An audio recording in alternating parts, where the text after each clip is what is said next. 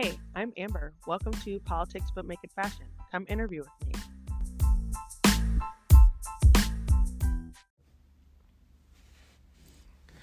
This week on Politics But Make It Fashion, come interview with me. I have the pleasure of interviewing Conor Kelly O'Brien. Conor is an actor, theater maker, educator, and arts advocate. Conor has performed off-Broadway as well as a few small TV roles.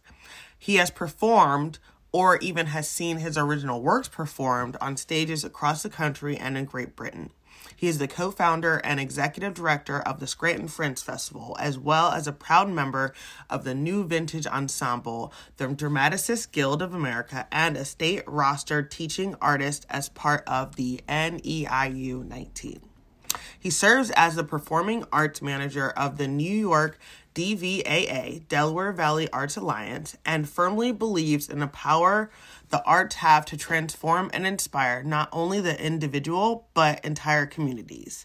He is currently splitting his life between PA and New York, and wherever in the world his work takes him off stage, you can find Conor reading, skiing, finding free shrimp at any given social event. Welcome back to Politics But Make It Fashion. Come interview with me. And this week I have Conor Kelly O'Brien on the show. So Conor, welcome. Hi, how are you? I am good. I miss you. I haven't talked to you forever. I know I miss you too. It's been a very, very busy summer. Yes. I'm so happy to have you on here. Thank you so much for joining us. And I've known you for probably since I've got out the Navy and been back up here. So it's been definitely like 4 or 5 years now at Yes, this point. it's been several years. Yeah. So you remember Jacqueline running around tiny. Yes, I do, Miss Jacqueline. I was a temporary teacher, arts teacher for her preschool. And you and I already known each other at that point, but I got to spend many a week with her that one particular summer. And then unfortunately the second summer I couldn't come back. My father had passed away. But then I was able to fill in and teach now and then, performing arts stuff. But no, she's a hoot. How's she doing? She's doing great. She is in first grade, and she's really into games now. Okay. And so she started playing like Roblox and Minecraft. Ooh. So she just built her own obby in her game. Okay. And so it's crazy to watch her like learning how to start putting pieces of code together, learning how to do different things. Good for her. Things. And yeah, she's like, people are coming in my game, and so it's really cool to see, because me and my brother were like that when we were younger. So with far less advanced technology. Oh my God. Yeah, no, we were on like the big desktop in the living room, trying to figure it all out. Oh, desktop in the living room. Because we put the virus on there. So we had to figure out how to get it off.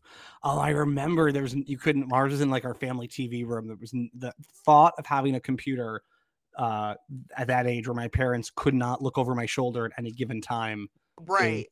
Was the thought of that's not still a thing is mind-boggling. But oh my gosh, yeah. In your 30s, that's what happens. So one of the first questions I've always honestly wanted to ask you is, fire. How do you go from being a theater kid and making it into like a career to where, because we hear it where, oh, you're going to be an arts major or anything theater or something like that's not a real thing. But how do you, because I look at you and I see your inner little theater kid sometimes, you know what I mean? And I'm like, I wonder how he did it, how he was able to kind of like make this a thing. Thank you. That's a valid question. I'm very lucky. And that I've been able to pretty much, with limited exceptions here and there, I've been able to, I was just thinking about this the other day, for the last several years, be able to primarily, and at this point now exclusively, work in the field that I want to, the arts, the performing arts, theater.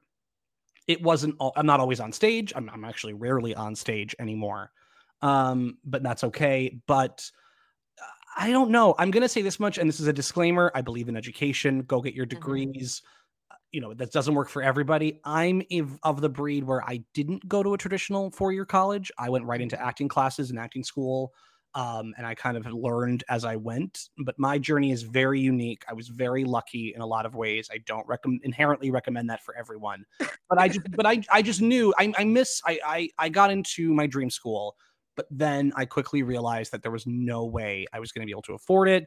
And I graduated high school in 2010. So it was, the bubble of 08 had burst, and I was hearing from older friends and friends' older siblings and people older than me that like I'm going to be in debt for the rest of my life, and those people still are in. I was going to say, they're still massive amount of student debt. So I'm very lucky I have no debt. I miss the classroom environment. One of my goals in the next few years is I would like to go and get a degree in something that I'm passionate about. Probably wouldn't be theater, but would be, arts administration maybe, or even just a communications. I shouldn't say just, but just, something to that effect. I mean, I wanted to study 19th century English literature at Columbia, which I might, and again, it would have been a fabulous education. It would have opened doors. It sounds great, but I might as well just set $100,000 on fire right now. Yeah. And it just wasn't possible. And I knew it wasn't possible. And I knew that's not the life I wanted to lead. So I hunkered down in PA for a little longer. And then I moved to New York and bounced around for a while, and then kind of had a good thing going. And I was running the Fringe Festival back here in Scranton, which we'll talk about later. And doing odd jobs and touring and with my own work and writing my own work and doing some film and television and theater jobs, acting and backstage in New York on the side. And I want to be clear when I state this, I would have made more money had I been waiting tables. And I probably would have been more lucrative. But I made it a goal when I came to New York, which was if I'm living in New York, paying New York rent, living in it's the most claustrophobic yet lonely place you can imagine. I have to be doing what I want to be doing, whether it's on Broadway or I'm working extra on a TV show, or I'm doing, I did social media for theater companies as a job. You know what I mean? Like I have to be in the world. Yeah, I didn't come up here to live in a closet to like work as a waitress. No, and again, I was one of my first jobs. I was a waiter for a kosher catering company when I was 12 years old in Pennsylvania. I mean, there's nothing wrong with it, and I would have made way more money than I did if I had gotten like a bartending gig or a server gig or hosting. But I just didn't want to be doing that. Yeah. I know a couple people who have actually just moved up to New York to pursue like modeling full time and different things, and I love that.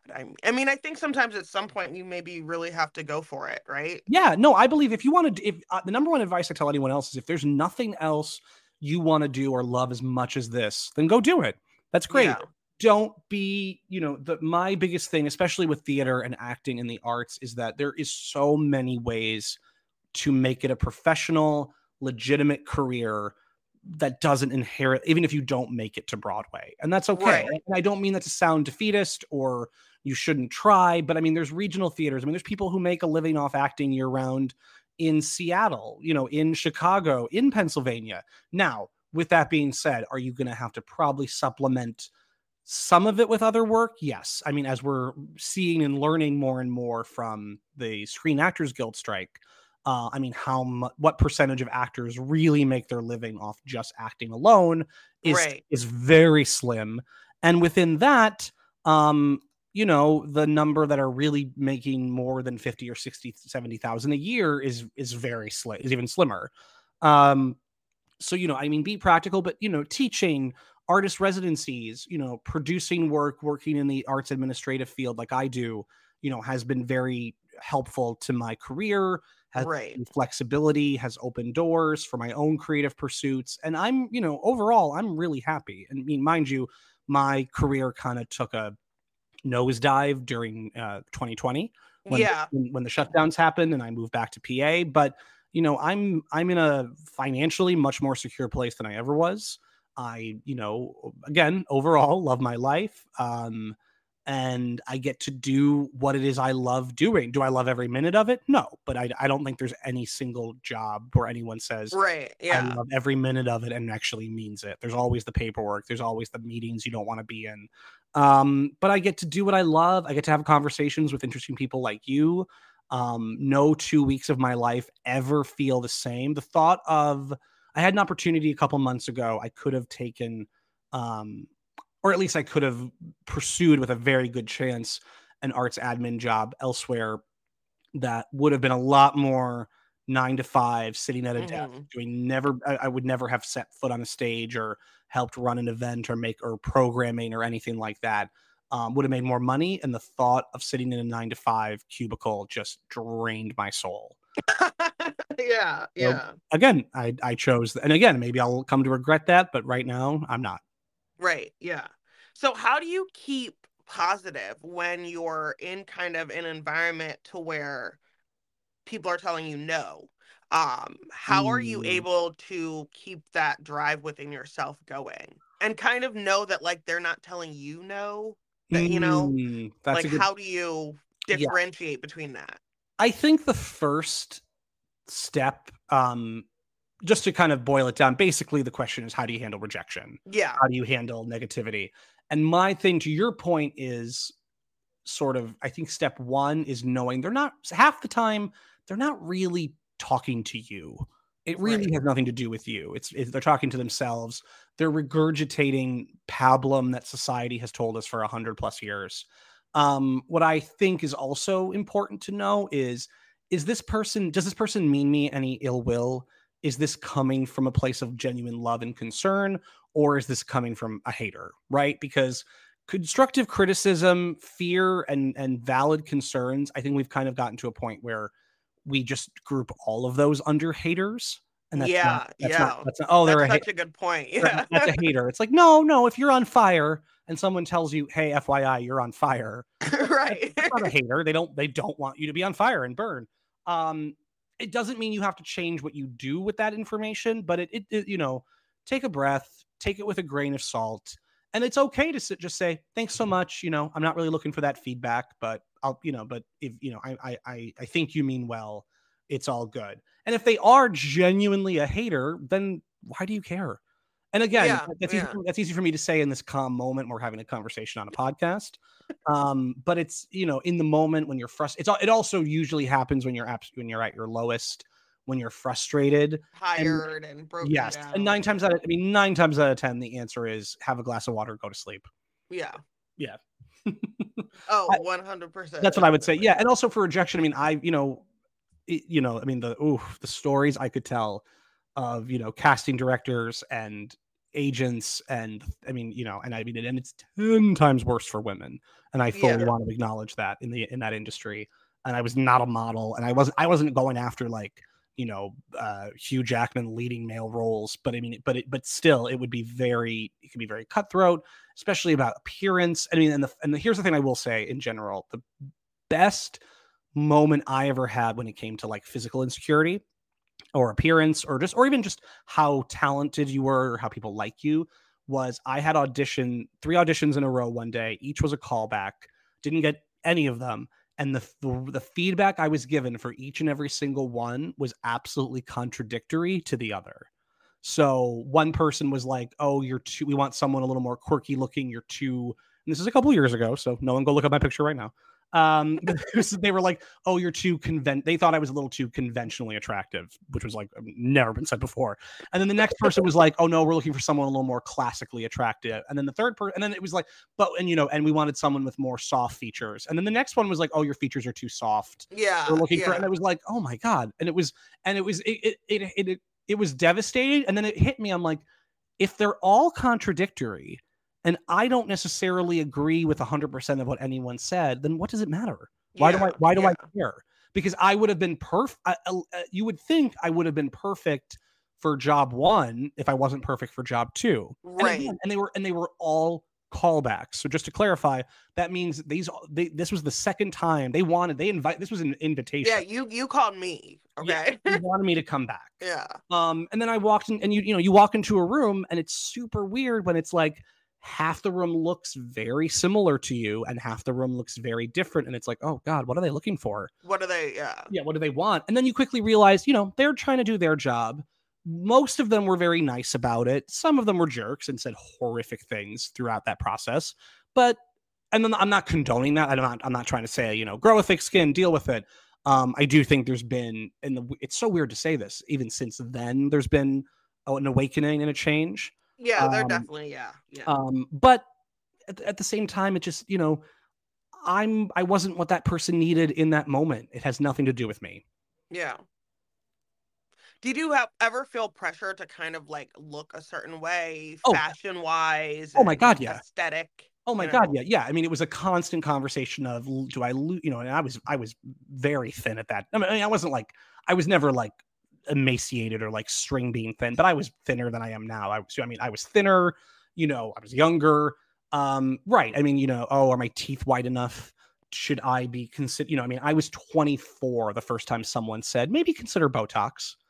And it was like, I'm 24 years old. Where would I put it? on my face? I was lucky in a way that I was always, I kind of knew the characters I was right for, and I had a good shot at all of them. For the most, yeah, you had some self-awareness. I definitely think that having self-awareness keeps you from being hurt. Yes, in a lot of ways, you know what I mean? Because like this is kind of where I live. This is what I'm gonna do, right? Yeah, and I think it also, just to clarify for everyone, it's not just about appearance, right? No, right, yeah. They wanted, this. There was, if I read a character call sheet, and sometimes they were very vague and confusing, and like it would be like, oh, and it'd be like, okay, I fit that, and then I'd get to something, and it was like, oh, very comfortable, like, with stage fighting. And I'm comfortable in the sense of I'll take direction, and I've done stage fights and I've done choreography and stuff like that. But then I read on a little more. I'm like, oh, you literally need someone who's going to like be like being flipped over tables and doing choreography with sword fighting. And how long's the rehearsal period? Right. Oh, it's 2 weeks. How much of the pay? No, probably not. And I'm always a believer in go after it. Try, just if you fit most of the qualifications, see what happens. But I just knew, I'm like, oh, I'm not who they're looking for. And then, and then I would keep an eye on that production. I would write it in my little notebook. I'd see who they eventually casted, and I was like, and that person was like literally a circus artist. And I was like, well, no, of course not. Well, no, of course not. Like, was it going to be me? No. Yeah. But yes, I had a very good, I always, not early on, and something I wish I had done a little sooner, and it wasn't until I had gotten my first independent film gig paid, that I had an agent, not even mine, but just an agent tell me, you should be really focusing on film and television more than theater. And I always considered that when I was younger, like an insult, because there's a very flawed mentality that theater is talent, and you are talented and a true artist, and film and television is just, you look okay on camera and you know how to hit your mark and memorize lines. And it wasn't, it was, I knew what they were saying. It wasn't like you shouldn't do theater. It was just like, oh, like you're very comfortable on camera. Yeah. That's a skill that some people take. And I think that there's still kind of that distinction. And I mean, even now, like you're just now seeing like big stars go do TV, because I think it still was that whole kind of twinge of like, somehow this is lesser and you don't need to be as talented. I mean, you just need to fill your mark and turn your head this way and you'll be fine. I'm not an expert, so no one, if anyone out there has a different opinion, leave a comment. But I mean, prestige television, I mean, we're talking like The Sopranos, The Wire, then Mad Men. I mean, like, I mean, television was where, big stars of old Hollywood went to get a paycheck. Right. So I mean, and theater, which admittedly doesn't, I mean, you're not going to make your millions in theater by any means, but to be on Broadway was considered like, oh, you're very talented. Yeah. Right. And that was usually where, and there was, and then again, that's also where a lot of big movie stars came from, was, I mean, Meryl Streep, I believe it was, the Yale School of Drama that she was, plucked out of and hit the New York theater scene. And then she did like stuff at the Public, and I think was either Kramer versus Kramer or The Deer Hunter was her first big film. But yeah, I mean, and then again, there's no one, going back to what I said before about I didn't go to college, but I don't necessarily recommend that. I really don't think there's any one path for anything. Yeah. You know, unless you are doing something that, if you want to be a social worker, then of course, yes, you have to go get your degree in social work. But I mean, you would know better No, than but me. honestly, I mean, I agree with you though, because I think that there's a lot of stuff that you can do today to where if you kind of know what you want to do and it doesn't need college, then don't do it, because it is a lot of money Mm-hmm. that if you don't end up needing to spend and put yourself out there, Right. then I think it's okay to like tell kids that and tell people that, I think the key is that you have to stress it doesn't mean you don't need education, though. right, right. I'm just telling you that if you don't know if you want to be a heart surgeon, obviously Right. go to college. And I don't think there's anything wrong with even going back and doing it later, Absolutely. because No, I went absolutely. back, like I started college, went to the military, then went back. Mm-hmm. And for me, like I had a different mindset, and school has always been relatively easy for me, but it was easier Mm. as I'd gone back and I was more focused. And I think that for other people it can be the same way, but everybody doesn't need to be in a 4-year school, and getting certificates and, Yes. certifications and different things. Those are all still learning, and you're still becoming better and growing whatever your craft is. And that Right. could be the education, all the education that you need. I think it's just about being pragmatic and knowing if this is what you really want to do, that's great. Just be aware of the consequences, right? Like Yeah. be aware if you want to go. I mean, for God's sake, don't pursue an expensive 4-year degree and you have no idea what you want to do. You're going to be saddled in debt and you didn't even get anything out. What's most important, most important about that process is you sat in classes and you probably have a 2.5 GPA and you got through it. Yeah, you have a piece of paper. But you didn't really learn anything. You didn't really Right. gain knowledge or experience, and maybe you just partied those 4 years. If you just want to party for 4 years, go party for 4 years. go do what that's. I mean, again, and I want to be clear. Maybe that's and everyone's path is going to be different. Right. My point is, I think it's changing a lot. I don't think it's as intense. But I mean, when you were in high school, when I was in high school, for sure, it was if you do not go to college. Oh no, you're going to be a failure. You're going to be a failure. And by the way, let's also not underestimate, and I'm not skilled in any way in these fields, but for God's sake, if you have any interest and passion for anything of a trade, right, for God, real, you could be doing so much. You are probably making bank right right doing now. so much better. If I could have, I would have, but I literally, my fingers cannot do that. Like I can't. Like I fixed one pipe in my apartment in New York in like 4 years, and I thought I was like, I am Bob Vila. I am. I have made fire. Yeah. Yes, exactly. No, but everyone's path is different. Everyone's journey is different. And if you're out there and you're like, oh, but I really, really, really want to go to this school because I'm interested in learning X, Y, and Z, then of course go. Yeah, definitely. That's great. And pursue that. It's so. Earlier you had mentioned how there's like a lot of different ways now that you can be involved in theater, in art, in that whole thing, that are more like sidelined, behind the scenes, in front of the scenes. What are some of those things? And also, were those available before? Do you think these are kind of like new little niche career paths that are kind of starting to branch out? Obviously things like digital marketing and stuff like that. I mean, that's ever evolving and that's always new. But no, I mean, these things existed, for years and years and years, and have always existed. I mean, there's, if you are interested in theater, you could be an accountant for a nonprofit theater organization. If you are passionate about, and again, that's just like, I'm talking about like the behind the scenes, the admin stuff. If you want to be an actor, and I cannot stress this enough, like there are theater festivals, there are professional, equity, unionized theaters. They're called regional theaters all across the country. I mean, Utah, Oregon has one of the biggest. I mean, like it's there. I mean, these are full fledged. You are making the same rates, or at least the minimum. You are making the same minimum that some people in New York City or more are making, depending on what their contract was, or if it was equity or not equity. And that's like the actors, stage managers union.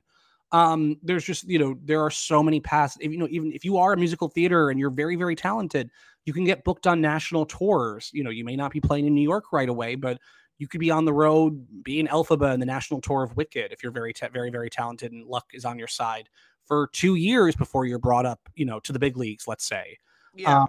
Think of it like minor league and major league baseball in that context. And then of course there's fringe festivals, which I know people that tour fringe. I mean, the largest annual event in the world, period, is the Edinburgh Fringe Festival. And that's the reason it's the largest annual is because the only two bigger events are technically the World Cup and the Olympics, but they're not every year, right? Wow. So Edinburgh Fringe Festival is the biggest event, sells more tickets annually on average, with the exception of the, COVID years. Yeah. Than any event in the world. I know people that all they do is tour fringe festivals. And I mean, they're not millionaires, but they make good money. They sustain themselves. They are highly regarded. They get featured in, the New York Times, and they go on to do other big projects, or they get, I know this one fringe artist who, he teaches other people how to do their own one-person shows and publicize. And then he gets picked up, and his shows get picked up for tours to other places. And he's developing educational material for, the Metropolitan Opera and stuff like wow. that. Like, yeah, there's so many paths. I know people that all they do are corporate theater gigs. So like they get commissioned to put on like a 25-minute play. Oh yeah. So like when you go on a work retreat or something and they have the entertainment. Yes. Or like improv workshops or industry stuff that like was bigger in the past, but it still exists. Or people that create podcast radio theater that they listen to on platforms like you're listening to this conversation on now. There's so many paths, there's so many ways to get there. So it's hard to give particular advice because there's so many variables. But I think that people probably don't think about all of those little things and how you can still definitely be involved in something, but still. Yes. And I mean, one of the best theater scenes in the country, in my opinion, is Chicago.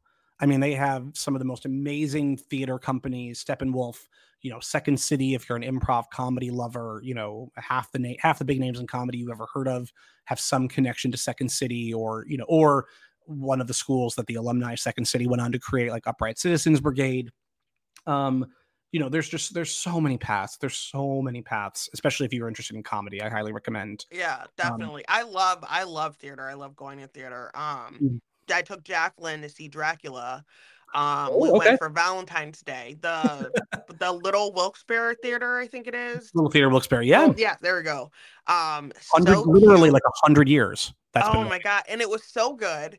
Mm-hmm. Like Dracula's my favorite book, so I was already ready, but it was so much better than I thought it was going to be. And like, she loved it and everything. It was really, really great. And I love to go support things like that, and just thinking, and I was trying to explain to her about, those are actors and what do they do and stuff. And I said, some of them like tour around and they go to other places and they'll put on the same show somewhere else. And, and everything like that. But it's great. And there's still things out there like that are happening and that are, not super expensive, that you can go and have a date or just take your family and take the kids. Yes. And it runs the spectrum. I mean, there's things like, that are totally community theater. Everyone's a volunteer. They all have other jobs. They're just doing this because they love it. And it can be amazing. And then there's other people that are kind of more semi-professional, and they all get paid, a stipend, and they're all, this is like, a good chunk of what they do with their life. And then there's full on, I am a full-time professional actor.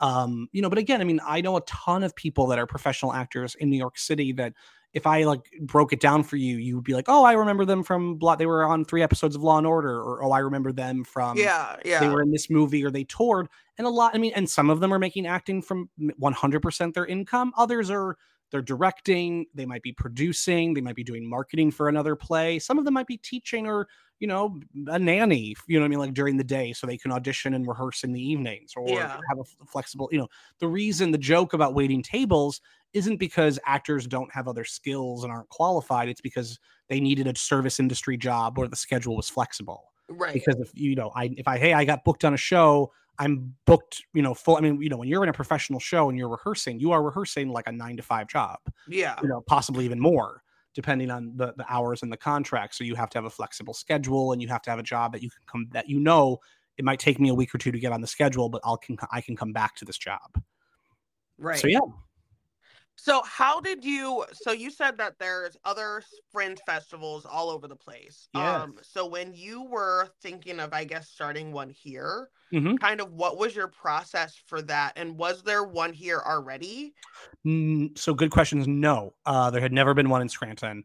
Okay. Um, it was a long-winded path, but basically, the idea came to me floating on a riverbed in Kansas City, Missouri. I was touring to a Kansas City Fringe Festival, which is a big festival out there. And it was me and a bunch of people, and we all were from Northeast PA originally in the cast, and we got put up at this person's home, and we were having a day off and just talking. And at that point, I had done other Fringe festivals and done research, and it was like, I wonder if a Fringe festival would work in Scranton. And we started talking sort of about what does the city need? Like, it should be walkable, venues are close to each other, affordable. And it was like out of 10 top things, Scranton at least had like 9 of them, right? Wow, yeah. And so then I came back, and I tell the story differently than she would, but Elizabeth Bohan and I, who is the co-founder and she's now the managing director of Fringe, I'm co-founder and executive director. We had like a long meeting coffee date at Starbucks, and we talked it all out. She claims I told her other people were coming. I remember it. I stand by my version of the story, which was I put out a call, and this is just further proof of what with the power of showing up. She showed up, and so Yeah. like, okay, I guess it's you and me. And that was literally the extent of the conversation. Like, I mean, the conversation was deeper, but that's literally how it happened. I put it out there, explained what a Fringe festival is, how it might work, and a ton of people loved the idea, but didn't really step up. Other people were like, "Oh, honey, I don't think that would ever work here," and some people were like, "No, that's never going to work." And the power of, I'm interested in that. Let me show up. I had used to run with a different person, Teresa O'Connor, a all ages coffee shop, punk rock music space art gallery called The Vintage. And that was the summer we were kind of winding that down. We had done it for 6 years. It was just time for a new chapter. Operating a full-time space, the budget, the fundraising, the Yeah. time it takes is a lot. Um, and Liz and I who had become friends with Teresa and started volunteering and helping out a lot in a lot of ways at the Vintage. We became friends, and then so that's how that kind of got off the ground. So that was like August of 2014, and then we had our first fundraising event in November of 2014, I think, and then the festival was fall of 2015. So Oh, wow. we took a good year to plan it. Yeah. I mean, Yeah. we could have taken longer and it wouldn't have been the worst idea. What? But I think, but a year was just about what I think we needed. Yeah. Wow. So how many events did you start off with the first year? Oh, too many, Yeah. way too many. 2015, it was 4 days in like early October. It was like we kicked off on a Thursday night with a big party, and then it was shows Friday, all day Saturday, Sunday. So it was a 4-day festival, 3 days of really hardcore content. And I want to say we had close to like 50 productions. And Wow. in those 50 productions, they might have been some of them were one-off events, other of them performed 3 times, 4 times. So I mean, it was a lot. It was a lot. It was like in 12 different venues. We had staff everywhere. I mean, it was crazy. It was very stressful. I can say this honestly, we had the biggest, I think to this date, the biggest fight Liz and I have ever had in 10 years. At the end of that, there was just a lot of miscommunication. There was also a lot of, for anyone out there that are event planners or want to be organizers and work together with someone, there was a lot of, well, mom said it was okay to dad Oh, going on. yeah. Yeah. We were very, splintered and felt disjointed, but we've worked on it. And not that we've don't have our moments, but I mean, I think that was a big learning curve for both of us. Yeah. And that was, we had about, we had a decent amount of people turn up. Our shows did really well. And it's only grown since then. I mean, Yeah, that's an 2019 insane first year. was Like, very that's insane first year. crazy. If I could give my advice to anyone, it's like, if you want to start a festival, you want to start a theater company, you want to do anything on a more professional level or anything, don't underestimate how much work something's going to be. Because that was probably, when I say a year, we could have used more time. A year was enough time if we had maybe 20 shows Yeah. that first year, but I mean, close to 50. I mean, the thought of that, we're like we've consolidated to focus on other things and audience development, and we're spread out over almost 2 weeks now. That amount of shows is just, the fact that it was our first year and we had no idea what we were doing. Yeah. Is mind-boggling. I'm a big believer in dive in, try something, make it happen, but the Lackawanna County NAACP is having their grand opening. Come out on September 21st from 4 to 6 p.m. The grand opening will be held at the Scranton Enterprise Center, which is located on 201 Lackawanna Avenue. We hope to see you all there.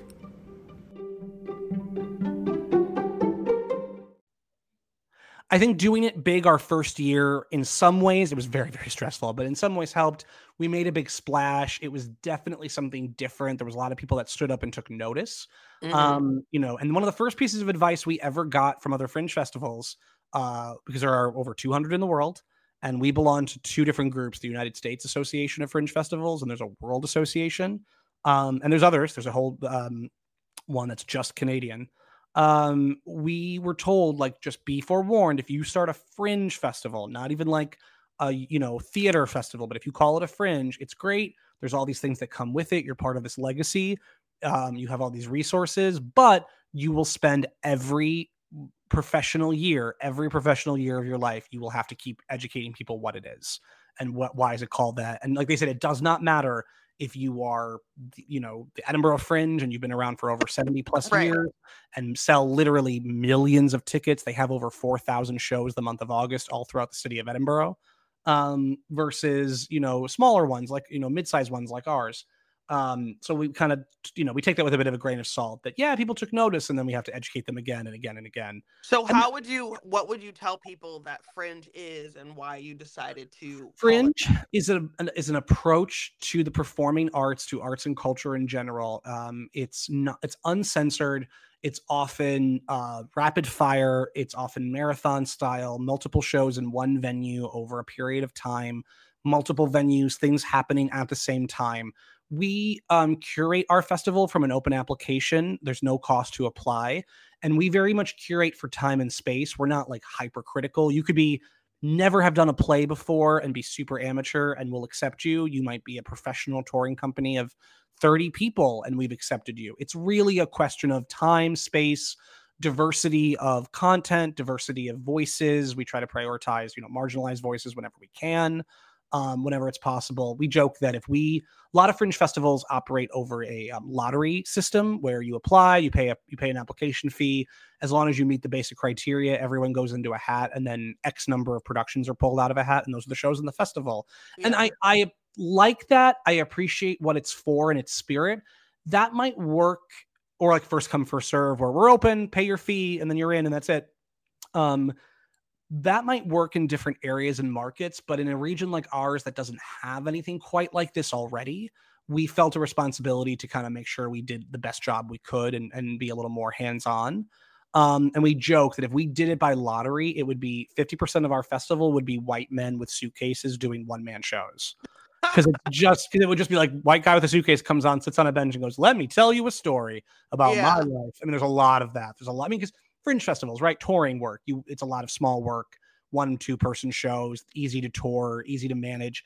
It's often very autobiographical. Like, a lot of people do shows in fringe festivals because they're a survivor of a certain disease, or they overcame a certain kind of trauma, or they went through a really quirky life experience, or represent a very distinct culture. And that's wonderful, but we didn't want the entire festival to be that.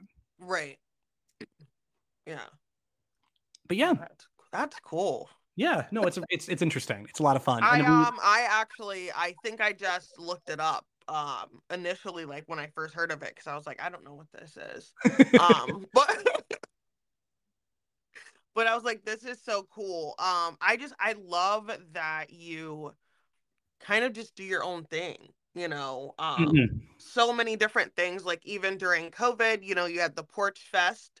Yes, we did live music and people decorated their porches. We did that for 2 years. We do intend on bringing that back and focusing more on music, but we kind of had to kind of take a year.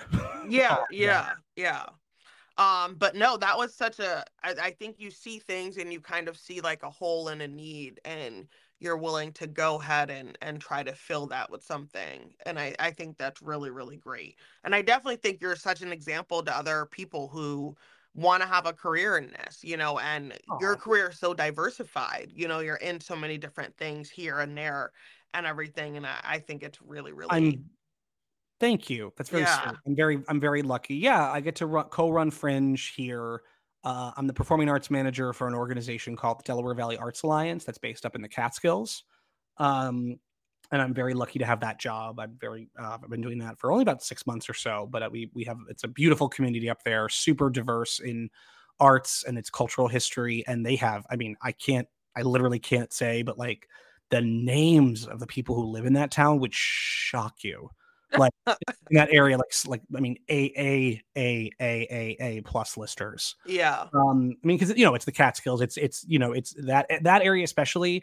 I like to joke that I heard someone say once, and it's so perfect. It's like the New Hamptons for rich people who don't want to seem like they're rich, Yeah. but are in fact very rich. Um, so I get to do that, and I love that. I still get to write, and I co-created a show that we performed that was performed in New York, and in Orlando, and in Scotland. And we're developing it now, and we're hoping to hopefully have a big New York return in the next year or two to come. Um, I co-created that with a musician from New Orleans. That's a really fabulous project I'm very proud of, and hopefully we'll have more to talk about that in the next year or two. Yes, Um, absolutely. I mean, I could go back to acting more regularly, but with my arts admin stuff, scheduling, it is just hard. Hmm. And full transparency, so this isn't like I'm some rainbows and sunshine. I lost my dad to a pulmonary embolism back in June of 2021. My mom lives with me now full time. I do have a lot of support from my other siblings and help from family, which is wonderful. But I'm kind of helping take care of her. She's going through some of her own medical journey.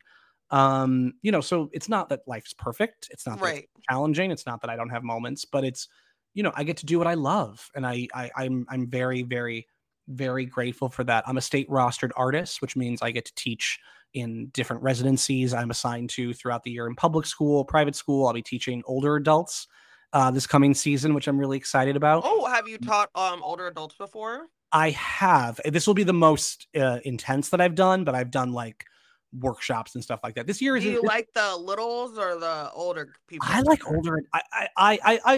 There's different joys and different benefits. Younger kids, I feel a little more at ease because I'm the adult in the room, right? Yeah, But with older adults, I'm 32 now, so I'm still, not the adult. no. But I will say, for the most part, I love working with older adults. I like working with older adults. I love learning from them. They come from they're first of all, they're adults, right? I mean, we can communicate, they listen to direction for the most part. They take feedback. It's I've always been the kid that was told I had an old soul. So Yeah, I feel very at ease with older adults. I don't know. There's pluses and minuses on both sides, but I personally find that more rewarding. I also feel, and I know there's people that might disagree with this, but so the play I mentioned that I co-created with a musician from New Orleans is very much about dementia and centered around a father-son dynamic dealing with dementia. And I'm now going through that with not my father, but my mother to an extent, mhm, and that journey. So I've done a lot of research. I'm in a lot of online groups, and a lot of meetings and research and talking to experts. Um, Not that I'm an expert by any stretch of the imagination. yeah. They Um, have like more caregiver supports now that yes, are out there. I yes. think because they realize that caregiver burnout is such a real thing. Oh, My oh, oh, grandmother boy, is had it. dementia. I took care of her as well, like the Mhm. last few months of her life and things, and it's a lot of work.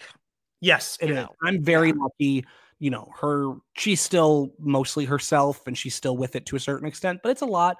It's very draining. And it's, of course, you're watching someone you love go through, change. And it's very, Yeah. very challenging. What I was going to say though was I feel that older adults, I don't know, it's weird. I know there's a lot of, as you just said, there are a lot of resources out there and more and more and more.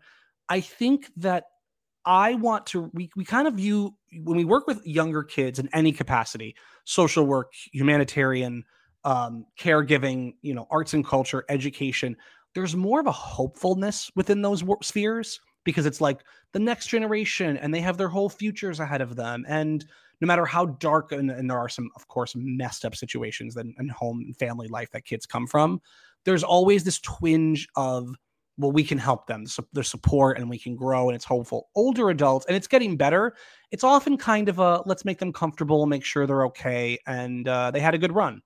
And it's like, no, they still could have years ahead of them. Yeah, to enjoy and like they're, yeah. And grow and learn. They're still they're an adult. They're a human being. And even if, let's say, there are some situations where they are on borrowed time, why are we only thinking about, why are we only talking about quantity? Why can't that experience be quality as well? Why can't they have, when I'm in my 70s, I don't want to give up. I hope I don't. I mean, if I'm lucky enough, I'll make it there. Like, I still want to enjoy things, and like, yes, and they want to learn something different. And going back to what we said before, maybe they discovered their love of theater later in life, or maybe they've always loved theater, but mom and dad said they had to go be a lawyer or an accountant, or they had to go work at a restaurant, and this is their first chance to experience it and feel that that spotlight on their skin. Let them have that moment. Let them have that moment. You don't know what joy and talent, not only for that they're going to bring to themselves, but they're going to share with others in the community. I don't know. I feel like we need, I don't know. I don't, if anyone out there works with children, I know there's so much need, and it's so challenging and so difficult. It's all difficult. I don't mean to take away from that. I'm a little more interested in working with older adults. But at the end of the day, I believe arts change entire communities. So I don't think it has to be a one or the other conversation at the end of the day. But long-winded answer, older adults. So I think when you say that art changes communities, I do too as well. And so like when you look at politics, arts is seen as a very liberal, democratic thing. So there kind of are these attacks on arts, and I'm not even sure if it's necessarily an attack on the art itself or an attack on liberalism and an attempt to kind of not spread that.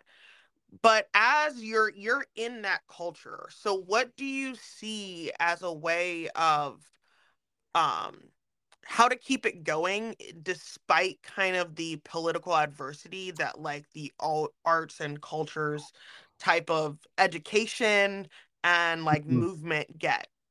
I feel, and maybe I'm naive for saying this, I feel like we're more and more reaching a point where majority of people, and I'm going to include politicians, in that statement, know that arts have that power, right? Like it's gotten to the point where they might debate and question what type of art, what is art, and what is art that we should be promoting and teaching. And that's a valid conversation that I have a lot to say on. But in general, I mean, arts, especially arts and education, and there's a great organization around here called Arts and Education Northeast Pennsylvania. That's who I'm kind of a state rostered artist through. And I highly recommend that under Dr. Catherine Cullen. I recommend everyone go check that out. They have a whole list of artists by genre and medium that are teaching artists, and they do a lot of great programming. But I think that, and they train us very well too. I think that in that conversation, it's sort of like, yeah, the arts do help. The arts and culture are great, and that's wonderful. Where I feel that oftentimes there's a disconnect is I feel like we in the arts and culture field are always trying to show data, and that is of course important. But I think that politicians, especially on the regional state level, need to be shown more and more and more like arts economically drive communities. And I hate talking about it in dollars and cents because it's so much more than that. And there's so much more. But I don't think I've ever really heard anybody say it like that, though. I mean, the Fringe Festival alone, we work with the Business Honors Program at the University of Scranton. We worked with them for a couple of years, and we're hoping to work with them again very soon. They did an audience impact study for us. So they interviewed a ton of audience members at the events, and then a certain amount online afterward that we were able to connect with. I mean, I'm talking a lot of data over the years. And we were able to determine that roughly our festival alone, not even our year-round programming, just the Fringe Festival, generates, over $250,000 a year for the greater area. Oh, wow. And that's, I mean, it's a lot. And when you think about it, it's because, well, it's people traveling, it's people hiring babysitters, it's Ubers, it's restaurants, it's hotels, Right. it's, Yeah. shopping. And I mean, that's a big number. And we're one organization. I mean, and we're a relatively modest sized one. I mean, I can't imagine what, I mean, if you think about like, even just think about like when the Broadway shows tour to the Scranton Cultural Center, I mean, all the restaurants that people book dinners at, Right. Yep. Yeah. all the people they have to, the Ubers, the babysitters. No, I mean, because that's definitely me, because my first thing is I gotta get my babysitter done. Right. So, No, and so I mean, again, I don't want to speak about it like it's only an economic value, but I mean but I definitely think it does too, because then I'm ordering food for the babysitter, yes, and when you then, every and then dollar that I'm you gonna eat when I yes. go out, and Public so funding yeah. into the arts is funding for community and economic growth. I think it's something Wow. like every dollar you invest, the community if it's invested wisely, typically gets back like 7 or something like that in terms of Yeah. what you invest and what the return is. The problem is that one, organizations aren't always capturing this data like we were lucky to in the way they should. Right. And two, we need more advocates and quite frankly, I mean there are lobbyists at the federal level, and we have Citizens for the Arts Pennsylvania at the state level that is kind of the unofficial or official advocacy organization for the state, and they do great work. But I mean, I go to Harrisburg at least once a year, thanks to Citizens for the Arts, and I meet with like representatives and state senators and their chiefs of staff and stuff like that, and not just about what we do, but we talk about this is the data for the entire state of Pennsylvania and how incredibly impactful that is, and not just in bigger cities like Philly or Pittsburgh or even mid-size areas like ours, but in the really rural communities, what arts and culture do, the economic development, the wellness, how it, I'm a firm believer in that the arts don't just help a community survive, they help a community thrive. Yeah. I think we've seen in recent years public art is starting to get more of its due, especially murals and new murals. And But murals are, I just want to say this, love murals. And there's a reason that we think of them when we think of public art because right, they're stationary, they're relatively permanent, they're big and visible. But public art could also mean free symphony performances in the park for 6 weeks in the summer, or when the Naog Park does do a free music concert that series, or if when Fringe we get commissioned the last couple of years by Lackawanna County for the winter market, and we do a big outdoor theater production for kids and their families on Courthouse Square the first weekend of December. I mean, that's public art. That's the Scranton Shakespeare Festival. Most of what they do is free and open. You have to register and there's limited space, of course, but it's public and it's free. I mean, so the avenues of conversation we could pursue on this are endless. And the thing that I think we also should appreciate, specifically for your local listeners, is that Lackawanna County, which Scranton is the seat of, is the only county in the state, if I'm correct, that has a dedicated arts and culture tax, which funds, over $1 million in arts and culture programming and organizations. And the thing is, that's great and that's big. And I know people hear tax and go, ooh, I don't want to be taxed. I don't want to pay for that. Two things I say to that. One, we all have to spend our tax dollar. All of our tax dollars get spent on things we don't want it to be spent on. I don't want, my tax dollars to be put into ammunition. Right. But it is, to the extent at least that it is. And, also on a regional level, the return of investment in economic development that does is, tenfold. And also, I think that averages like less than $20. And if you own property in Lackawanna County, your tax is like less than $20 a year. So first of all, we're not talking about like anything major here. And anyone that ever politically... But I think that the payoff is so big, though, because there are so many things. And I tell people this in this area, and I think sometimes people kind of roll their eyes at me. But I'm like, there's so much stuff to do. And there's so many things for me to go do as like a single mother with a kid who, everything I can't always be, in a bar. So for me to be able to take her around to go to different events and see different styles of art, and a lot of times for free, is amazing. And there's so many different places and things, and like the diversity of it here. And I've lived a lot of different places, and this is probably one of the most art heavy places I've ever lived in, to where you're able to go experience it on a level where you can afford to actually go do that. Yes. And to go, because I lived in like Denver before and I loved it, but yeah, most stuff all cost you something to go do. It was Right. rare that you could walk around on a Friday night and hit up a bunch of different things that were just free and open for you to just Right. go into. Right. No, and that's a big deal. We were, a lot of our events are ticketed, admittedly, to everyone, but I mean, our tickets are like No, $15, well, yes, also, yes, that. and they're affordable. And you can also, if you want to, you can buy a VIP pass for like less than $100 to go see everything. Everything and be able to walk around and Down, be, and yeah. then I'm just talking about Fringe, No, obviously. I know, and be But able like, to go to different events and stuff yeah, if but you have there's yeah, First absolutely. Fridays in Scranton, and again, everything I'm going to say is very Scranton centered. But I mean, there are things in Wilkes-Barre, and there are, They do. I think they have one on like Thursday. Is it Thursdays? in Wilkes-Barre. Yeah. Okay, yeah, I mean, like different communities have their own kind of take on First Yeah. Friday. But yeah, there's so many art walks and galleries and concerts and the colleges and the symphonies and the I Northeast see the commercials for the Philharmonic. walking tour in Scranton all the time for the Yeah. which I think is super cool. So Yes, and like me, and then there's everything from, we're coming up on Halloween season, and there's ghost tours, and there's paranormal investigations you can go take part in, and there's the haunted hay rides and pumpkin patches, and that's cultural, and they have arts included. But then there's also things like legitimate real theater and music and film, and there's I mean, there's so much that the thought of having to list it all feels like insulting, right? yeah, It's like yeah. it's so out there now. If you're out there and you're like, oh, I love all that, but I don't always hear about it, that I think that's a little more fair of a conversation, because Yeah. it's hard to keep up. But then my answer is always like, okay, on behalf of Fringe, like, did you go to our website and sign up for our email updates? No. I'm okay. I'm like, well, that's first thing you could do. Scranton Fringe, sign up for our email updates. Or do you follow us on social media? Well, no, not really. Okay, well, I don't know do you read the paper, like the Scranton Times or like the Weekend Edition? No. Okay, I don't know what you want me to do. I don't know how you want me to reach you.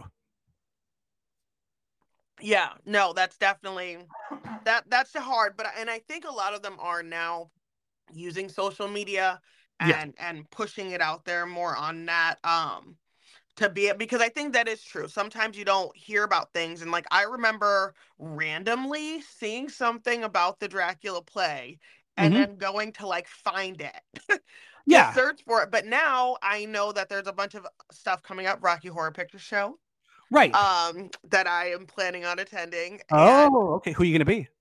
oh, I don't know. Okay.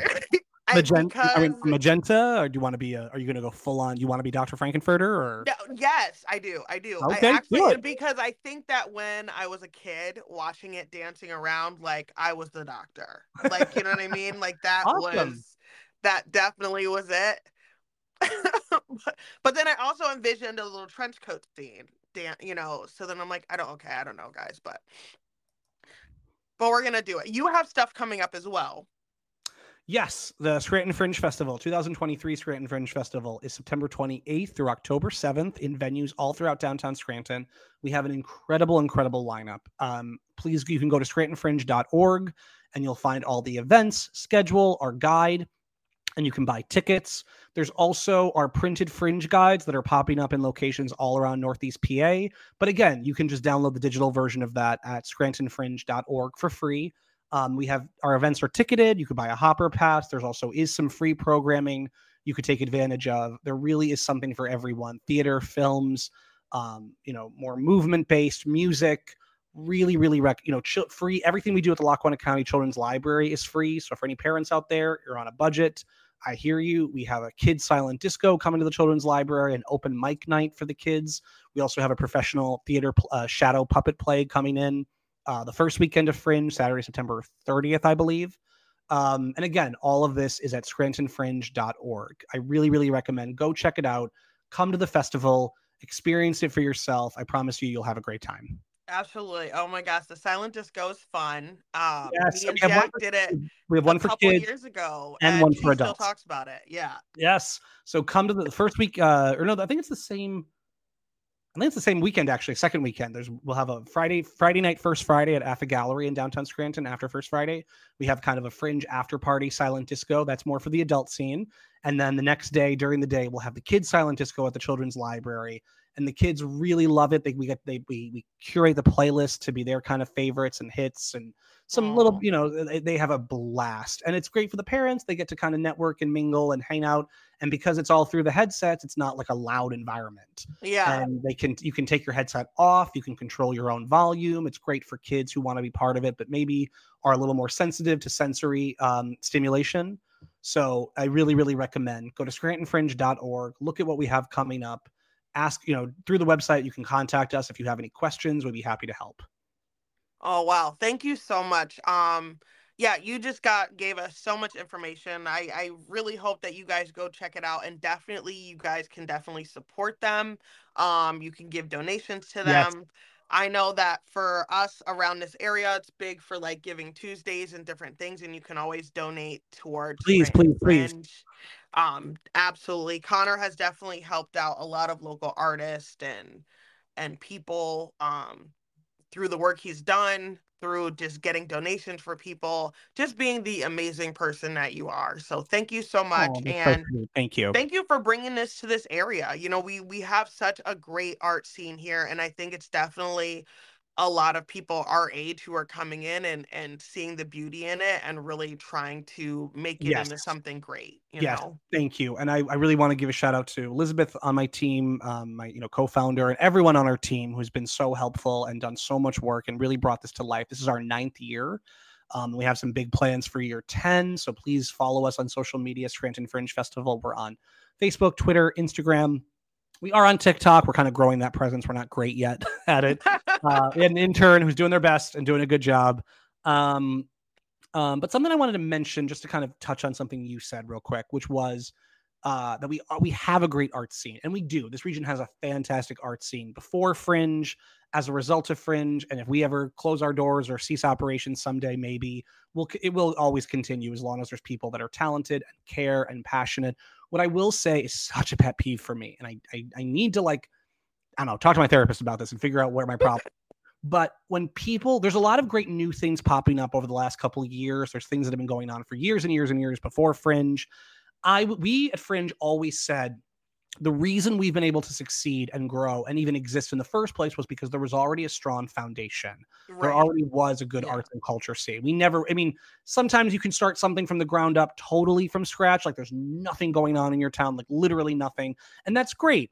But usually in an area like this, especially that has, towns and townships and counties all connected, there already had to kind of be a good thing going and different things to pull inspiration from, and artists to be in the festival and to produce their own work and perform and help out and volunteer and stuff like that. When I see people start things that are wonderful and great and they deserve all the credit in the world, but they act like they just invented the wheel, it drives me up a wall. I'm not going to name names, but it drives me up a wall, mostly because it takes nothing. It costs nothing to be grateful, right? Yeah. It costs nothing. It's also just not true. Like if we started Fringe and I was like, yeah, there's no one doing anything as good or like us. No, I mean, the Scranton Shakespeare Festival has existed for a couple years before us. There was lots of venues that were doing Fringe-like stuff for years and years and years. Half the artists that were in our festival, especially in the early days, have been doing their own work. This was kind of just a new way to bring them together, a new platform. What we love to do is we kind of subsidize a lot of the cost, and no, and there's so many other things. I'm in the Wally Gordon Singers. Yes. And that has been going on for Ever. years. Yeah. There's been so many different choirs. Right. But imagine if a new choir popped up and they were like, hey, listen, we're going to do this because we're doing a certain style of music, let's say, that others aren't doing right now. And that's great. And that's fantastic. And we're going to go to schools and that's what we want to focus on. There's always room for more. There's always ways to improve or do something different. But imagine if they got up there and they were like, yeah, no one's really doing choir in this area. Yeah. How insulting would that be? And also just stupid. It's like, Google can confirm that's not true. Yeah. I tell people, because I'm like, we have great artists coming in, but I'm like, they're already here. There's already so many talented musicians. We just had the Electricity Music Conference over this whole weekend. Yeah. And there's just so much music and so many talented producers and like recording artists and singers and everything. It was just insane to see that many talented people and in such a small area. Right. but Right. there already is so much talent here. Yeah, and to pretend like it's not here, or to pretend like you're the first person to think about throwing, a festival or starting an Yeah. organization or forming a choir. It mind boggles me, and it just like, oh, I find it reductive. I think it sets us back. I do, because then it creates this narrative, and I'm sorry, but it does happen, especially in like media, because the local media, when they're covering arts and culture, they need it bite sized, they need it ready to Mhm. go, they need to communicate. And when you're being quoted as saying like, yeah, like we're doing, we need more of this. More of this is fine. I'm always happy to hear that. But it's also a question of, okay, well, what do you mean more? What's not happening that you want to see happen? And Right. there's 101 valid answers to that question.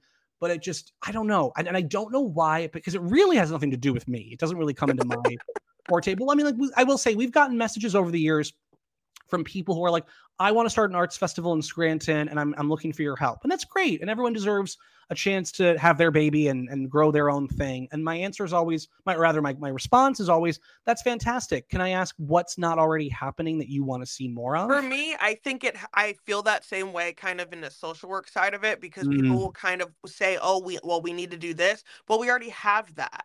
And right, if the issue is that people don't know about it, then maybe you can help us with that. Like maybe we can spread the word more so that right. more people are aware, or maybe we need to make it bigger so we can work together and kind of put our things together. But I think it's hard when everybody wants to kind of start their individual thing, Yes. and then it takes away from everything. I And will also instead of say, kind of making it one thing, and it's like, well, why are you starting this? Is it right, because you actually care about the arts and you care about the people, you care about the message, or do you want something with your name on it? Because if you don't right, care about your name being on it, then you can join us and join in right. with this, and we can kind of try to all do it together. I 100% agree with what you just said. I think it's also important to know, okay, if you're going to do your thing and you want to do your own thing, that's great, but don't pretend that you're the only one. And also, for God's sake, don't schedule it at the same time Oh as my God. Yeah, yeah. someone. I mean, again, listen, there's only 52 weekends a year. I get that. There is, I mean, we've done, we've had to grow our programming, and we had to do some stuff in the summer, and that was the only time we could do it. And it sucked because we overlapped with the Shakespeare Festival to a small, but again, that's like, they go on for like 6 weeks. So we only really did like one weekend. Yeah. So like in that time period, and we worked together and cross promote, and they're part of our festival this year, and they're great. So again, like there's things are going to overlap sometimes, No, but I definitely know that. I remember there was like two like little film festival things happening like over the same weekend one time. People were pissed off, and I was like, "This, why would you do why this?" would you? And again, sometimes there's just honest mistakes. But if you're programming far enough in advance, it's like, okay, well, let's not do this one specific thing at the time this other one specific thing is happening. And Yeah. it's when we started the Fringe Festival in Scranton, we specifically picked late September. It's always been early October, late September, early October, last weekend in September, and or first weekend in October. Now we're both, pretty much, and that was because we wanted to. One, we looked at the time 10 years ago of other fringe festivals on the East Coast, and we kind of tried to slot ourselves in. We're right after Philly and Rochester, but we were at the time before Baltimore and other things, in other parts. So we kind of wanted to slot our own time and fill a gap. And this area is so beautiful in that time of year in the fall. But Yeah. also because there used to be this great festival called Pages and Places, which was a literary festival, but they brought in, I mean, Christopher Hitchens, and I mean, huge names in the literary world. And that was always the first weekend in October. And it was a multi-venue literary festival. And when that kind of wound down and they closed up and they don't have it anymore, that was kind of like, okay, there's kind of a arts and cultural window now that we Yeah. can kind of claim as our own, and we're not competing with anyone, and we're carrying on the spirit of what they did, but something very, very, very, very, very different. Um, and again, it just, I don't know. I almost want to do like a panel private talk with different organizers, and we do when we meet and stuff like that. But just, and again, I'm not an expert. I mean, I'm learning as I go all the time. But Yeah. it infuriates me. So like this person came to us and was like, oh, I want to start like a performing arts festival in Scranton. It was like, okay, that's great. I'm like, cool. Could you tell me? And if that person's answer was, I want to start a dance festival in Scranton, and I'd be like, okay. I mean, we have dance in our festival, but it's not focused on that. So sure, I hear you. Like, I want to do an Asian American literary festival, period. super specific. Right. Cool, yeah. awesome, different. But when it's just like, I'm like, okay, well, what do you want to do? Well, like, I'll get venues and people can like do whatever they want. I'm like, okay, well, that's literally what the Fringe does. And I said, like, are you familiar with us? Well, I've heard of you and I've been to the festival a couple times, but not really. Oh, okay. Well, you reached out to me, so there must be so like, what about us? Do you? And I said, like, you're not going to offend me. What are we doing that you think we should be doing differently, or you're going to do differently? And it just became clear. It's like, okay, you haven't thought this through at all, right? Yeah. And there's nothing wrong with having an idea and getting advice and needing coaching and growing your idea, whatever it may be, whatever business, enterprise, new venture you want to take on.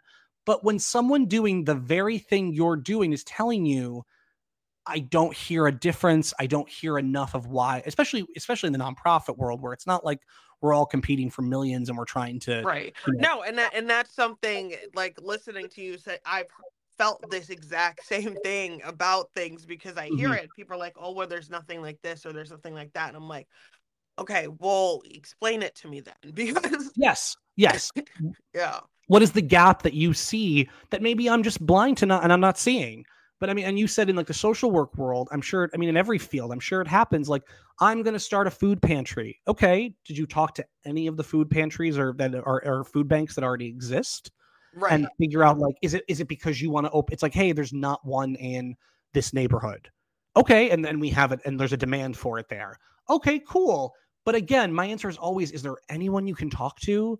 Is there anyone you can, even if you're like, I'm going to do my own thing, I'm going to do my own thing. Sure. No one's going to stop you, but like, could you at least see where they may need start helping them first before you go off on your own? I don't know. I find it mind boggling. And I'd love to hear others' perspective on that. Yeah, no, definitely. I think that you're right. And I think that we can, if we work together, then, you can make things better, bigger, better, and be able to reach more people. Because as you said, kind of at the beginning, I think some of the issues here in the area with Lackawanna County and Scranton is that people aren't necessarily hearing about all of the events that are coming up and things, and everybody doesn't get the paper, and everybody's not watching the news and things. So trying to find out ways to where you can get a bigger audience, so then you're not just getting the same people, because I sit on a board for Lackawanna County Arts and Cultures grants. And so I see a lot of the things coming through that want grants, but a lot of it is just the same type of stuff. Same type of thing. Over and over and over again. And then also my issue with it was like, we're just reaching the same people.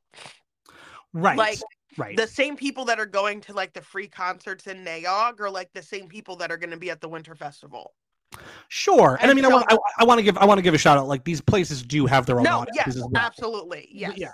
But I know what you're saying. But but it's like, oh, but this is like, again, just something different. Right. And, so then how do we kind of get the other demographics in the area to shout out to marketing experts and professionals in marketing? Because I think that sometimes, especially in the arts, people, you could have the most original, amazing, dynamic idea, but it's like fabulous. How are they going to find out about it? How are you going to communicate this information to the public? And it's like, oh, well, I'll like put up posters. Okay, that's one thing you can do. That's not a comprehensive plan. But, and where are the posters going to be at? Yes, exactly. And are you designing them? Who are you printing them? Who's going to pick? Like, there's so much detail. And again, none of this is to discourage anyone. It's just to say, like, it's work. It's work. Yeah. And like, I get real frustrated in general when other nonprofits that are not arts and culture, and I believe the arts should be used by everybody. Arts belong at every table. But when it's like, oh, well, we're going to do like concerts as part of our outreach programming, but it's like, but I've never talked to a musician before in my life. And it's like, there are people who know how to do this. Hire someone who knows what they're doing. Yeah. I would never pretend to know XYZ person's job. Don't assume you know how to do mine either. And just have respect for each other's profession, I think, is a big deal. I mean, like, I'm sure it happens constantly in, the human services and social work world where it's like, someone has a great idea, but it's like, okay, you know what we need to be doing? We should be helping more people. It's like, that's great, Carol. Wonderful, brilliant idea. Would you like to elaborate? No, but we're not helping enough people. Right, yeah. And it's like, thanks for that constructive feedback. And kind of being in like a valued profession to where you're right, it's not just because there's a lot of people that call themselves social workers that aren't actually social workers, who didn't go to school and get their degree and things like that. And when it comes time to put on maybe a production or do something that nonprofits want to do, it is like maybe you should take a cue and hire somebody and use people who are in that field, because Yes. it is a true field and they do have talent, and it's not one of those things where like anybody can come in and just throw it together. And And I pay think that's them. what a lot of people think until they have to do it. And please pay them, for God's sakes. Pay them Yes. fairly. Listen, I believe artists, like everybody, should volunteer from time to time. You should give back. But when your profession is constantly asked to volunteer, it gets to a point where it's like anything. Like I've been asked 100 times, like, oh, well, we want to do this and this. Would you mind volunteering? And my answer, unfortunately, has gotten to the point where it's like, I'm sorry, this is what I do professionally. I do consult. So if you'd like to, I'd be more than happy to tell me a little more. I'd be happy to send you a quote for consultation, and I will literally charge you the bare minimum that I can. Right. Yeah. Yeah. Like, but no, but it's, and 9 times out of 10, it's also like, no, I'm not going to give you every contact in my, Rolodex to, that I've leveraged. That I have struggled and, Yes. slaved over to get for years. Like, yes. And also I'm not going to and even if I do connect, and I'm always happy to connect, if it's just a matter of, hey, do you have so-and-so's email address? Sure, here you go. But when it's like, but you want me to introduce you and basically then leverage my goodwill and passion of favor. And my name. Yes. Yes. No. That's, yeah. No, I'm sure. Yeah. No, I'm sure, especially with, like how many times I'm sure you get, and I'm very grateful that I was chosen, but I mean, I'm sure you get tons of people who want to come on this podcast, but then and that's great. And that's fine. But it's like, okay, well, what conversation do you have to bring to the table? Right. And I had a conversation like that actually, like last week, and I felt kind of bad, but I was like, but what specifically do you want to come on here and talk about? Like, what are you doing? So, like, you know what I mean? We just gonna chat, or like, what is it specifically about? Because if you don't have something, then I'm just looking for attention in general. Just give me attention. Yeah. And that's fine. Let's get a dog. That's what that's for. Yeah, definitely. Oh, I want to come on there. Okay, sure. What do you want to talk about? Like, do you have something coming up? Like, what's going on? Like, right. Oh no, we'll just, whatever. Okay, well, that's not a conversation. Yeah. That's just that you're just holding me verbally hostage. That's not. Exactly. Yeah. Oh, we talked about a lot. Oh my gosh, we did. Thank you so much. I feel like I definitely learned had a more insight into the arts and kind of behind the scenes and stuff, and what you guys do, and you guys should be more appreciated and definitely paid. And I think that as we're seeing from the strike right now, it's just how much work goes into things and how little pay people actually are getting for their work. And some of the work that we think is amazing. Just hearing some of the artists talk about shows that they've been part of, or movies or plays, and you're like, wow, you're not even getting paid for that. And that's one of my favorite things. No form of entertainment, virtually no form of entertainment that you love that has a script or has, I don't care if it's a cue card or an entire script, didn't happen without someone writing it. Yeah. Or a large group and often working for less than you're making at your 9-to-5 office job. Right. It's, and now with Netflix and Hulu and stuff like that. Yeah, it's great. We have more content. It gets to us faster. It's convenient, but they're not getting residual payments the way they did when it was on. And they should be. And that is 100%. Disgusting. They should be 100%. Yeah. There's actually no excuse, because they're making a sickening amount of money. It's literally just on purpose, just to say no. I will say this. I can't say what show, and I know I'm probably being stupid. Who cares? But I did technically sign an NDA. But I did background work. I was a featured extra for a show years ago that never got off the ground. It never made it to air. Okay, whatever. I got paid. I was in 2 episodes, and it was, think crowd shots, right? But featured, I technically it's so hard to explain this, but I was very visible and very clearly seen, right? Yeah. And very clearly identified it within a context of a story. Never opened my mouth, but was identified as a character. And we shot for a week, and never went anywhere. And then recently, very recently, I found out that the footage was sold to another show on said streaming network. And because of a contract I signed, several years ago and got paid for once.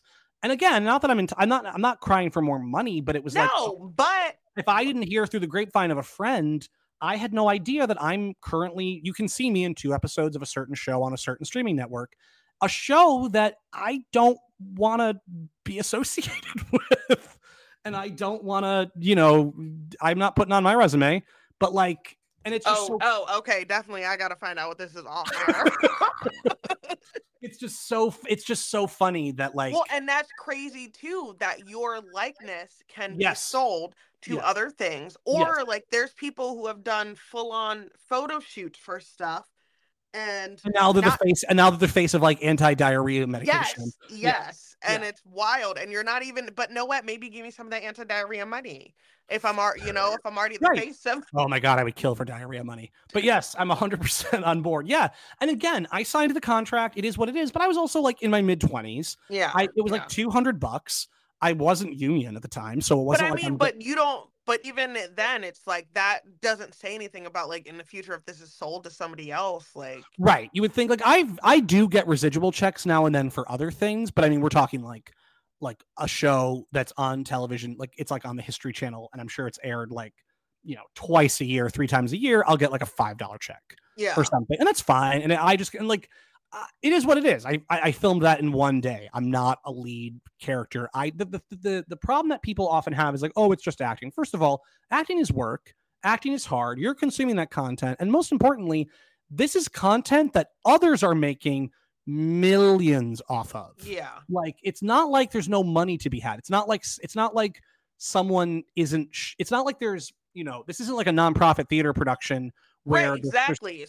There's no excuse. There is money being made. Yes. Already. It's like you could fork over money to somebody else. I mean, and when you break it down to what the unions are asking of the studios, it's like a percentage of a percentage. Yeah, no, it's not. It's not even crazy. No, I mean, it should be more, but they're just being realistic of like, okay, this is what we're going to get. And yeah, I would never agree to this, but I mean, like, don't scan me.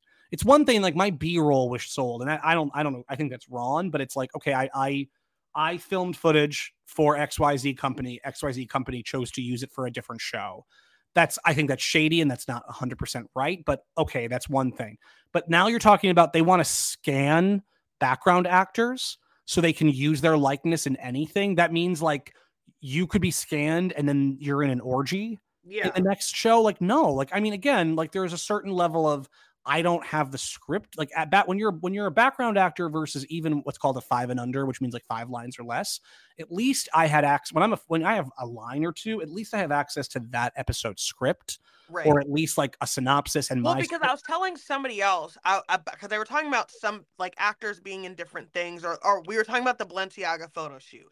Okay. And I was like, look, there are times where you show up to something and you don't know what it is. No. And you do it and you work and then you leave and then they put you in something that you didn't necessarily agree with, and that can happen a lot. And I know what happening's on the model side of it, because I did a little bit when I was younger. Okay. So I assumed that, as you're saying, that it can happen on the actor side of it as well. You don't have the full story. No, I was on I was a bartender on this show called Sex, Drugs, and Rock and Roll. It was a show, Dennis Leary. It was what he did after Rescue Me.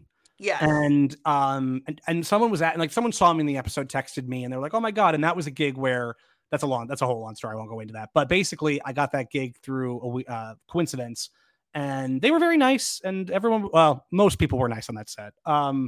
And they were asking me questions of like, oh, well, like, what's blah, blah, what happened, blah, blah, blah. First of all, it got canceled after that season. It was only 2 seasons long. Secondly, they're asking me questions, and I was like, I've never watched it. I have no idea what you're talking about. Like, I have a weird thing about watching myself, period. But like, they're like, oh, well, did you watch your episode? I'm like, I watched my episode, and I'm like, I'll tell you right now, I fast forwarded till I saw me, and then that was it. I was like, oh, cool, I did that thing, and then then I watched the end of that scene because I wanted to see, like, I was curious to, I was interested to see like how it looks versus what it's perceived to be behind the scenes. Mm-hmm. But like, it's like, oh, like, I don't know, let's say in a moment, like, oh, she slaps him, and it's like, yeah, I had no idea what was happening. And like, by the way, not only did I have no idea, no one felt that I needed to know. No one, right. No. They're like, you're a bartender. You ask what they want to drink. You hand them the drinks. You wipe down the table and pretend to talk to these people at the end of the bar. That's your motivation. Your motivation is you're a bartender for 30 seconds. And that's it. And like, I got paid really well and I'm okay with it. But like, it just, it's so interesting how people don't understand. And that's okay. I mean, I'm sure there's facets of millions of other jobs I don't understand. Yeah, right. Yeah. But like, but at the same time, if someone in that industry, if a large group of people in the industry tell me, "Hey, we're not being treated fairly," who am I to be like, who no, am I to not believe them? Right. Yeah. And I'm also seeing math. This isn't like all emotional based. Like, right. Hardcore math. That's just, people are crazy. Like, this person is literally on my favorite show. They did 200 episodes and are getting $1. $1. That's absurd. I mean, it's like... That's absurd. And also, I mean, if you've ever been on a set, I don't care if you're a model, an actor, a crew member, a producer, a director, it's long. I mean, you sit like, like that. Like, I was on screen for that one show, for example, for maybe a minute tops, like literally 60 seconds at most. That was a 2-day shoot. And I was working, quote unquote, for like 18 hours total. Yeah. I mean, because it's a lot of you have to do it, and then you have to and then do it again, and then do it again, and then do it again, and then you have to stop so they can reset the cameras on the opposite side of the room for a launch shot or a close up, and it's a lot of sitting around doing nothing. That's what film and television is. It's a lot of sitting around doing nothing. That's why when it's like, oh, they're off in their trailer, it's like, well, because if they're not in their trailer, they'd be sitting in a chair in a cold sound studio for 6 hours while they wait for someone to be ready for them to film for 5 minutes. Right, exactly. Yeah. Now, do I think certain actors are ridiculously overpaid? Sure, of course they are, but I'm less concerned with that and more concerned with the thousands and thousands and tens of thousands that are not being paid anything. Exactly. And the writers. I mean, thank God for Fran Drescher. I swear to God, if we ever find out like something problematic about her, I'll be so upset. I mean, she's holding it down for everybody. I love Fran Drescher so much, but I also love Drew Barrymore, and I was very upset to see the choices she made. I'm empathetic, and I always, want to see it from some. I'm just hoping. I'm like, maybe people are telling her they're going to lose her houses, and she's like, I'm going to put my reputation on the line so y'all can get paid. I don't know. She could just do that anyway, though. She's worth $100 million. But then also, you're right. Like, and I'm not trying to say that like work isn't work, but like you're Drew Barrymore. You're worth $125 million. And like, I love her dearly, but it's like, I mean, she has walked it back. I don't know if you saw that they announced that she's not coming back. No, I didn't see that. She's not going to come back, but it's like, and the justification for some people was like, well, The View is still airing. And I mean, 2 runs don't make a right, but also that's under a different contract. Right. That's under a totally different system. Now, could you make the argument that they should be on strike in solidarity? Sure, you can, but like her show thrived off writers. Her show was also primarily a platform to talk about upcoming movies and television and projects. Right, exactly. And you can't talk about they're not a lot. Who's going to be on there? No, it just people. It's like I don't know. There's a threshold of I agree with you. There's always another side. There might be like a contractual obligation we don't see, but then what it boils down to is like, she's worth $125 million. Right. This is like, she's not even worth $1 million. She's worth $100 million. Because then if the issue is, well, people need money and people are struggling. Okay, well then, right. How much could I mean, realistically, if you remove her from the equation, what is the annual salary or per season salary total for everyone in that room combined? If you take her out of the equation, like, I mean, again, I know it's not cheap, but like, let's say it was literally $2 million, which I highly doubt it was. Yeah. It probably wasn't even $1 million. I mean, like maybe if you count producers and stuff like that, but if you who are making, $100K, $200K, but again, there's so many different variables. I'm not sure who's getting paid what. I know the crew, the people like running cameras and holding microphones, they aren't getting paid that much. But like, she could just say, okay, I'm going to float 2 seasons worth of your pay. I'm going to set up a foundation. We're going to get this done. I got you. I'm here for you. Let's see where we are in the fall. Because the prediction, and it just, but again, I truly believe that when you reach, no matter how genuine a heart you may have, no matter how good you may want to do, and this is something I think is just genuine. When you reach a certain level of power and financial wealth, I think you just become disconnected. Yeah. And I don't know, is there a solution? Is there anyone that has that level of money that you can honestly state with certainty hasn't lost their disconnect from reality? And that's the shame, because of 2 weeks ago, I would have said Drew Barrymore. But well, I don't know. I would have said The Rock until he was on that commercial with Oprah asking us poors for money. That is my boo. I'm like, okay, we don't have money. Like, you guys all have way more money than everybody else. Can y'all just give them money? Can you write them a check? Oprah could write, Oprah could write a check without thinking about it. She could just rebuild a town. And I do believe that, like, with great power comes great responsibility. Like, when you are that wealthy, and I'm not saying she hasn't worked for it, and I'm not saying she hasn't had her obstacles, but like, you reach a point where it's like, no, you're Oprah. You have more money than God. Just, yeah, like, you can do it. You got this. You got this. You got this. Could you imagine, like, going out to eat with Oprah and, like, the check is sitting there? You split the check? It's like, no. I would literally be like, no, I'm most certainly not. Absolutely not. Oh my God. She probably owns the farm this food was grown on. No, I'm not paying for this. Exactly. I'm not paying for this. No, Oprah has her own cows. Oprah has a farm outside her house where God. She has a huge garden, and yes, like, almost everything she eats is she's grown on her land. I think. And by the way, fierce, cool, but cut the check then, Oprah. Yeah, and don't where are the PR people? Where are the people in the room going, no, Dwayne, no, don't do that.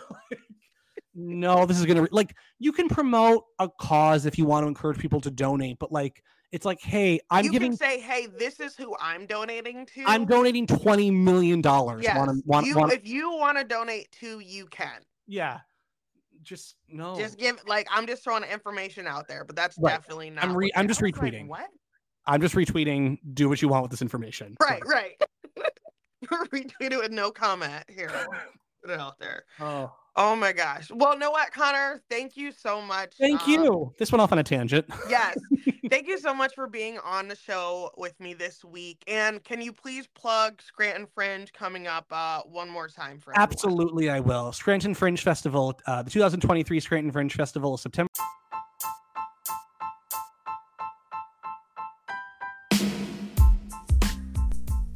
Thank you for listening to Politics But Make It Fashion.